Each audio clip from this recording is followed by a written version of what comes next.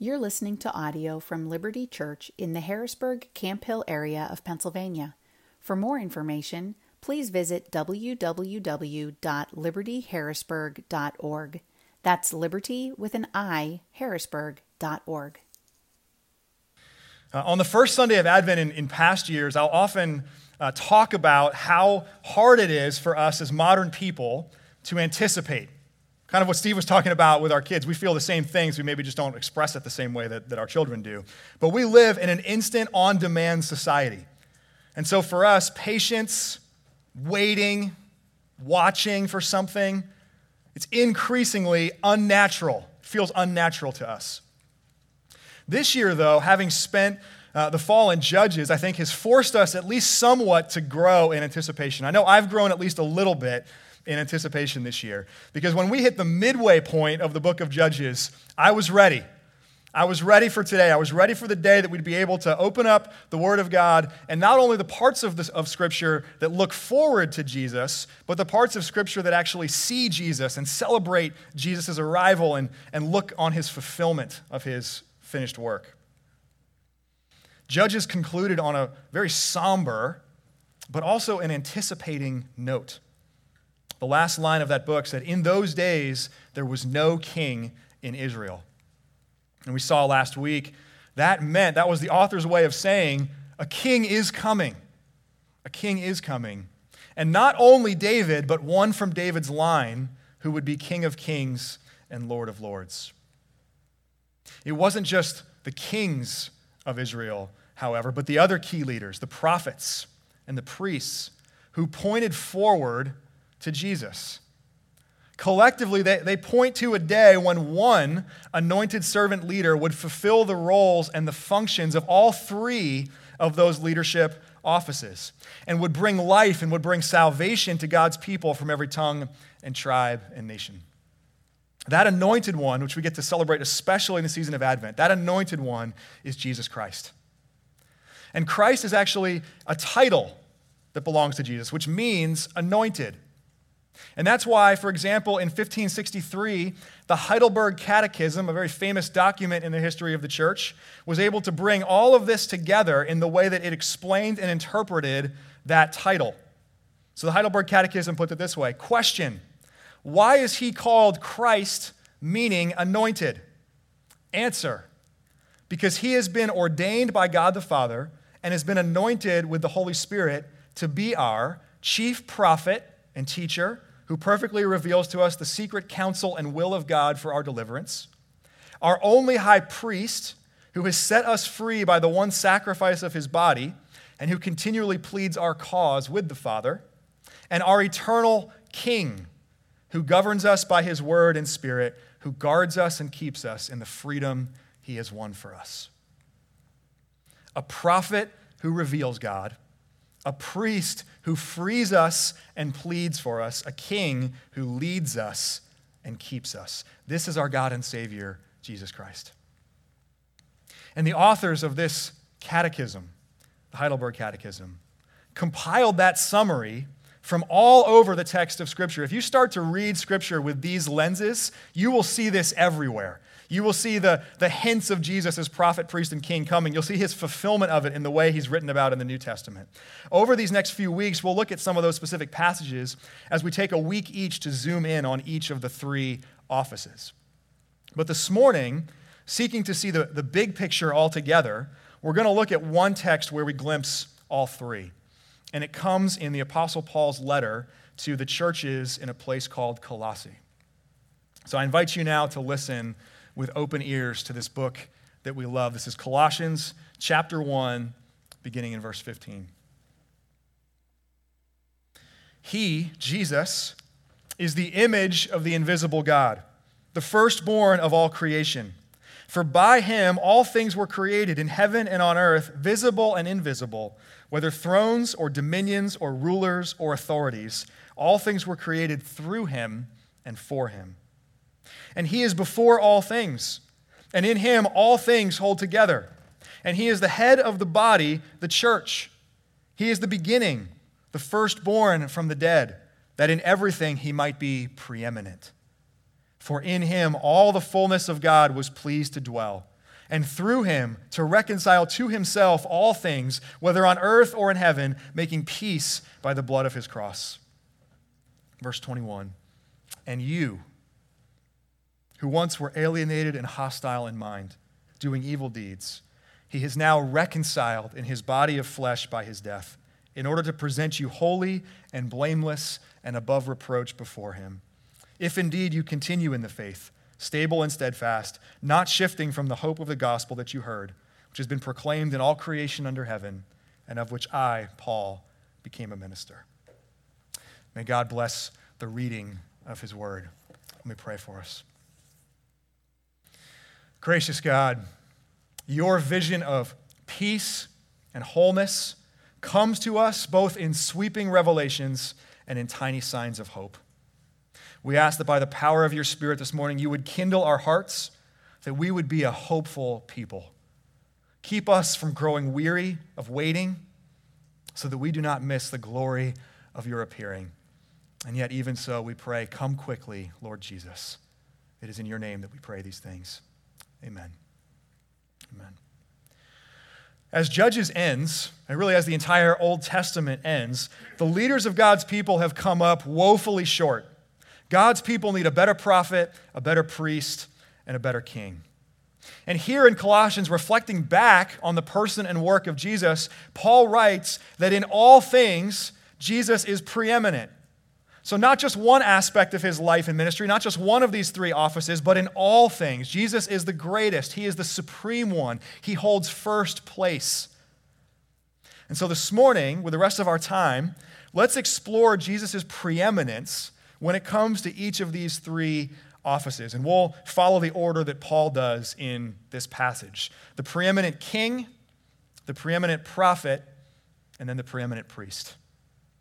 So first, Jesus is the preeminent king. Verses 15 through 20 here are written poetically and are most likely part of a very early Christian hymn. They celebrate in them the cosmic scope of Jesus' work. Paul here is saying Jesus is the cosmic preeminent king. And he highlights Jesus' kingly role in a few ways. First, he says Jesus is the firstborn of all creation. That doesn't mean that Jesus was created. Paul goes on to say immediately after that, Jesus is actually the agent of all creation. He's the person within the Trinity who created all things. Before he took on flesh, before he dwelt among us, God the Son existed eternally with God the Father and with God the Holy Spirit. So when Paul here refers to Jesus as the firstborn of all creation, he means that Jesus has all of the rights, all of the privileges of a firstborn son, and especially the firstborn son of a monarch, of a king, the one who would inherit a kingdom and a kingly role from his father. Throughout Scripture, we read this theme and this truth. God has a kingdom. God has a kingdom. The sphere where his rule and his reign is perfectly experienced without all of the effects, without all of the corruption of sin. And Jesus, when he took on flesh, inaugurated that kingdom of God here and now. He came proclaiming in his life and earthly ministry that the kingdom of God is now, because of Jesus, at hand.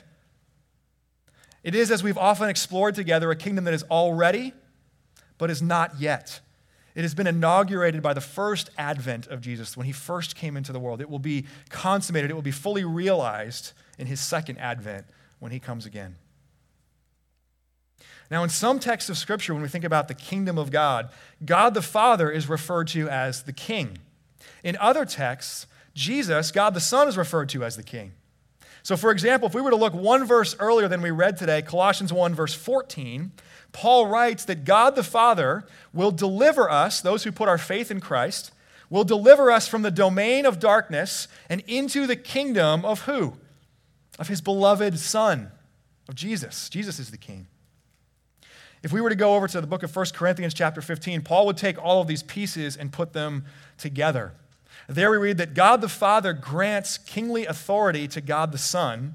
Jesus, God the Son, reigns until all enemies are put underneath his feet. And then Jesus, God the Son, delivers the kingdom back to the hands of God the Father. And so Paul here, in these opening lines of the text that we're looking at, can refer to Jesus as both the firstborn of creation and the firstborn from the dead. As firstborn of creation, Jesus is the one who established all other thrones and dominions and rulers and authorities.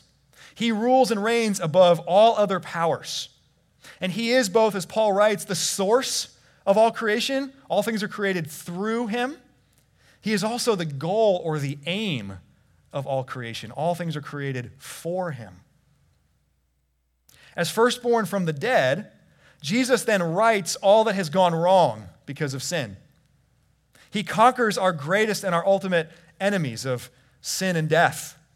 So not only is he the author of creation, he is the author of salvation.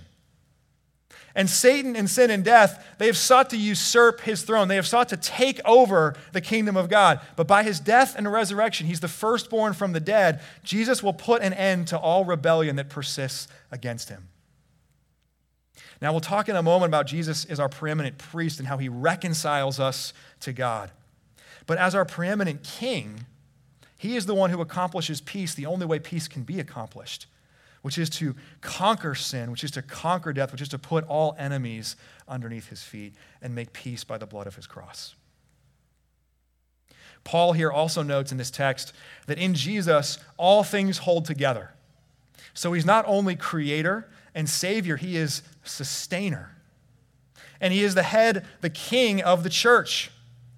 So truly, as a man named Abraham Kuyper once so memorably put it, there is not a square inch in the whole domain of human existence over which Christ, who is sovereign over all, does not cry, mine. Mine. It all belongs to Jesus as the cosmic king. Now, in these coming weeks, we'll unpack each of these three offices of Jesus, as well as the difference that those offices make in our lives, as well as how we, as his people, we are not Jesus, but reflecting him, imaging him, we get to play these kinds of roles in the world. We get to be, in our own way as the people of God, kings and prophets and priests in the world. For this morning, I'll just say this. We are far too incompetent to run our own lives. We need a good king who will lead us and keep us. We are far too incompetent to run our own lives. We need a good king who will lead us and keep us. And you might say yes and amen to that. If we're honest, many of us have built a massive wall around our hearts which keeps us from fully embracing that truth. Part of that is because as Americans, we are hardwired to resist kings. We are hardwired to be suspicious of consolidated power. We are instead more likely to insist upon individual rights and to rise up to assert individual rights. And in human kingdoms, because of how sin corrupts everything and especially corrupts power, that's often right. That's often necessary. But friends, what I would say to you this morning is that it is way too easy to let that bleed over into your view of Christ and his kingdom. And in small, subtle ways, the individualism, which can be an asset at times in our society, becomes a massive obstacle in submitting to and following our King, Jesus. To let individualism bleed over into your view of Christ and into your view of the church over which Christ is the head, this is to set yourself at odds with the firstborn of creation, with the firstborn from the dead. It is to live your life in opposition to the rule of Jesus, who is the preeminent king. We need a king, and we have that king in Jesus. All power consolidated in this one God become man is not oppression. Truly, it is our only hope and it is our only way to experience the salvation and the redemption of God. We need a king. We have that king in Jesus. Second, Jesus is the preeminent prophet. Preeminent prophet. God revealed himself to the world through prophets. Prophets spoke on God's behalf. They proclaimed the truth about God and about humanity and about what God had done in the world, about what God would do in the world. Jesus is the preeminent prophet. He perfectly reveals God. He perfectly reveals the truth of God. And Paul here includes two phrases in this text that point to Jesus as the preeminent prophet. First, right there at the beginning of verse 15, Paul writes, He, Jesus, is the image of the invisible God. And then down in verse 19, in Jesus, all the fullness of God was pleased to dwell. Think about this, because it's hard to wrap our minds around. All that God is dwells in Jesus. All that was invisible and unapproachable and unknowable about God the Father, when Jesus Christ took on flesh and entered into the world, all of that became visible and approachable and knowable. And this is the beauty and the mystery and the eternity-altering difference that the incarnation of Jesus makes. Human prophets played throughout the history of God's redemption an incredibly important role. But even through all of the truth that they proclaimed, all of God's truth that they revealed, there remained, as Paul goes on to write about down in verse 26, a mystery hidden for ages and generations. But in the incarnation of Jesus Christ, that mystery is revealed. It's made known. When I read Paul's phrases here in Colossians, it immediately makes me think of the opening to the Gospel of John, which we looked at part of just a little while ago. John, the apostle, writes in the beginning of his gospel, in the beginning was the Word, and the Word was with God, and the Word was God. He was in the beginning with God. And he goes on to write, and the Word became flesh and dwelt among us, and we have seen his glory, glory as of the only Son from the Father, full of grace and truth. Think about who's writing those words, and think about the difference that the incarnation makes in the lives of the apostles. Men like John, men like the Apostle Paul. The apostles, when we meet them in Scripture, were either obstinate, like Paul, kicking against the goads, going against the stream of God's design and what God had revealed about himself and his plan to rescue the world. Or, if they weren't obstinate, they were fearful, like John and like Peter, who had no desire to go toe-to-toe with the Roman Empire, who were consumed by fear. But in meeting Jesus, the image of the invisible God, the one in whom the fullness of God was pleased to dwell, especially when they meet the risen Jesus, the firstborn from the dead, the apostles were forever transformed. And rather than kicking against the goads of truth, or rather than being fearful to actually live in light of the truth, they lived courageous, sacrificial lives which ended either in exile or in martyrdom or in both. Like them, we are too obstinate or we are too fearful to really live in light of God's truth. And so we need a prophet who fully reveals and proclaims that truth of God to us over and over again.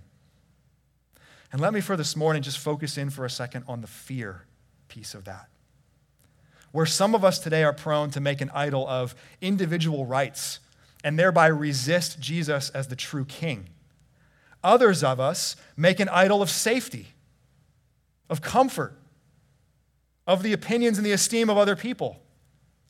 And when we do, we live in fear rather than in line with the truth that has been revealed by our preeminent prophet, Jesus Christ. Following Jesus is not safe. But because of what Jesus has revealed, because Jesus has sent his own Spirit to dwell within us, there should be a fundamental difference to the way Christians handle fear. It's not that Christians don't experience fear anymore. Indeed, we do. It's just there's a fundamental difference to the way we handle it when we do experience it. So just to bring this into the very present moment in which we are today, there are valid and wise reasons to stop doing certain things in the days of a global pandemic. Certainly it's wise and it's loving to practice precautions to not put vulnerable people in harm's way unnecessarily. But if you are a follower of Christ and you find yourself today consumed by fear, why? Why? Why the fear? And I don't say that to you to condemn you. Truly, I say that to you as an invitation to do the hard work of self-examination. Where is that fear coming from? Where is that fear coming from? And wherever that fear exists, even if it's so discouraging to you that you find this consuming fear present in your heart, how will you respond to it now that it is there? How will you respond to it? Will you truly allow your life to be shaped by the truths that have been revealed by Jesus, our prophet? Christ has conquered death. And so Paul goes on to write in a different letter to the churches at Philippi, to live is Christ, to die is gain. Do we actually believe that? There are amazing opportunities to live out long days of a long life in pursuit of Christ, more days and more moments to love and serve God and to love and serve other people and to bless them in the name of Jesus. But for all who are in Christ, this life is as bad as it gets. This life is as bad as it gets. Death is gain. Do we believe the truth that has been revealed through Jesus the prophet? If you've been a Christian for a while, you may have agreed with that statement. You may have checked that box all the way up until March, when you and the rest of the world around us experienced the first ever global pandemic of your life. You may have checked that box all the way up until the first person you know, the first person you loved, contracted COVID-19. You may have believed that all the way up until the first person you know, God forbid, but I know this is true for some of you, died from this virus. Jesus never minimizes the pain or the tragedy of death. But what he reveals about himself, about us, about eternity, means that we must never be consumed by the fear of it. In fact, the safest place for us to be is in Christ, is united with Christ. As Paul will go on to write in chapter 3, for you have died. You have died. Your sinful nature, that part of you that kept you alienated and separated from God, that part of you is dead, and now your life is hidden with Christ in God. And when Christ, who is your life, appears, then you also will appear with him in glory. This is the truth revealed by Jesus, the image of the invisible God, the fullness of God in bodily form, the preeminent prophet. Let us always live in light of his truth. Third and finally, Jesus is the preeminent priest. Not only the preeminent king and the preeminent prophet, but the preeminent priest. The role of priests was to connect the people to God and to connect God to the people. As mediators between God and humanity, they offered sacrifices as atonement for sin. And they upheld in doing so both the holiness of God, because as the author of Hebrews will go on to write, without the shedding of blood, there is no forgiveness for sin. But also they upheld the mercy of God. His judgment against sin was placed upon that offering, upon the sacrifice, instead of upon the people themselves. In other words, we might say, priests were reconcilers.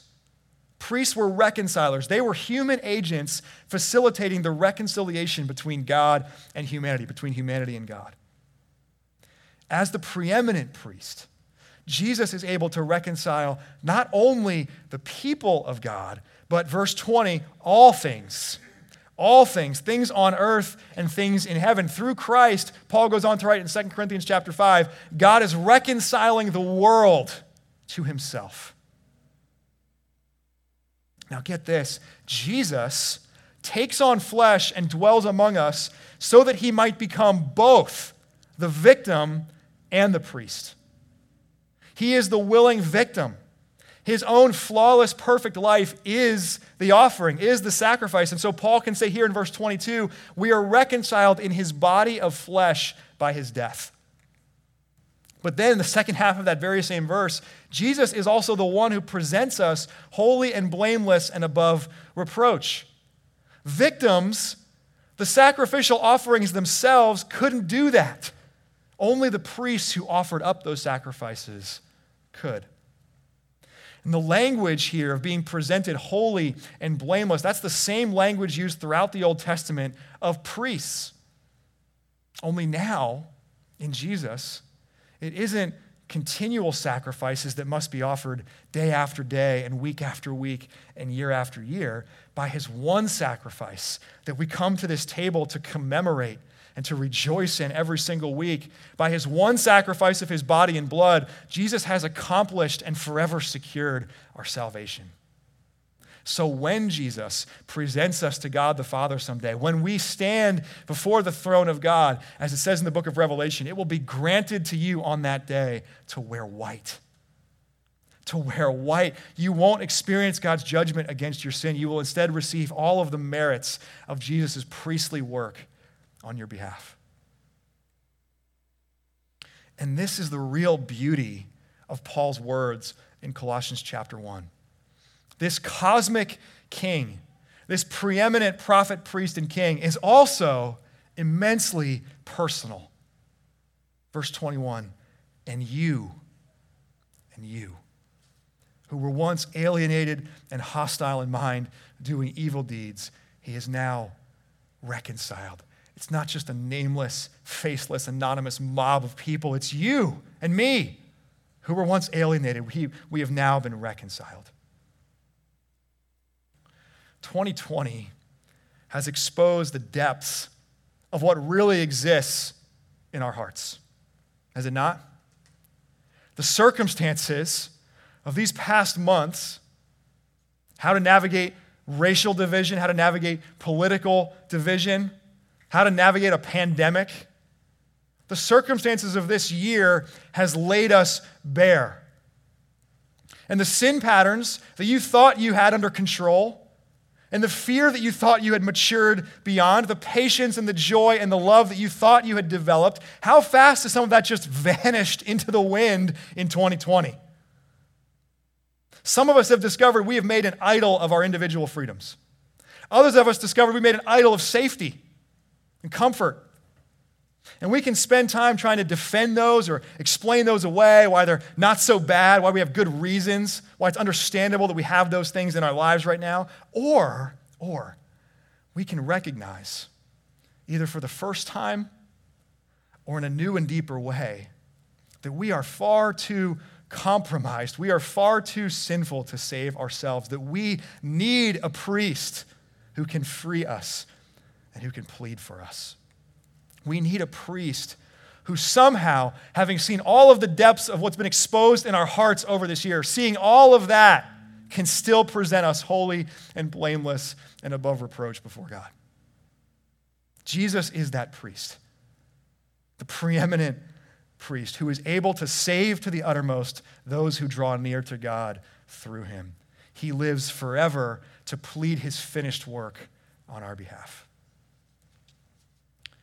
As we heard earlier this morning, the theme of this first Advent candle is hope. It's hope. And this week, I have had a line from the song O Holy Night stuck in my head. It's the line which goes, "A thrill of hope, the weary world rejoices." And ours is a weary world. Are you not weary? Where you sit this morning, if you're honest with yourself, are you not weary? I know I am. I am weary of seeing the havoc that sin wreaks in our culture, in our society, in relationships. I'm weary of seeing the sin exposed in my own life this year, my fears, my idols, my anger. This morning, we can wallow in that weariness. God knows there's plenty of reasons to be weary. But the invitation held out to you by the preeminent prophet, priest, and king, Jesus Christ, the invitation held out to you right now is to rejoice. Is to rejoice, to grasp again, to taste again the thrill of hope. In verse 23, Paul goes on to write, "We will be presented blameless before God, quote, if you indeed continue in the faith, stable and steadfast, not shifting from the what? From the hope of the gospel." In response to all that Christ has done, in response to all that Christ will do as our prophet, priest, and king, this is our role. This is our role, to continue in the faith, to remain steadfast in the hope of the gospel. And here's the amazing thing. In the original language, the tense of these words here indicate Paul actually expects that to be the case. This is not Paul injecting doubt. This is not Paul saying, man, the bar's high, good luck. Hope you get there someday. This is Paul saying, persevere and endure, because in Jesus Christ you can. Come on. Come on, you can. You can make it. We are too incompetent to run our own lives. but we have a king who leads us and keeps us. We are obstinate and fearful, but we have a prophet who fully reveals and proclaims the truth. We're too compromised and sinful to save ourselves, but we have a priest who frees us and pleads for us. So find hope in the fulfillment of Jesus as prophet, priest, and king. And today, in this moment, this sacred moment, instead of being wearied by your circumstances, look to Jesus and rejoice. For you, he came into the world. For you, he died. For you, he conquered death. This Advent, may you feel again the thrill of this hope. Amen. Amen. Let me pray for us. Jesus, we are fickle people who desperately need to be reminded of the hope that we have in you. We are people who, when circumstances become difficult, run back to or create new objects of worship, new idols. We are those who grow weary of waiting, and instead of focusing on the promise that you will return, focus in on the weariness itself. Lift our eyes this morning because of Jesus. As we remember his first advent, that he came into the world, that he was himself the victim and the priest, help us to also long for and anticipate his second advent, the day that he will come again in glory, the day that he will not only inaugurate your kingdom, but bring it to its full realization. We long for that day. Until that day, sustain us by your grace. You are the prophet, the priest, and the king that we desperately need. And we come now to your table, which you hold open to all of us who would come by faith. We pray this all, Jesus, in your name. Amen. Thank you for listening to audio from Liberty Church. To learn more about our church or to listen to previous recordings, visit www.libertyharrisburg.org.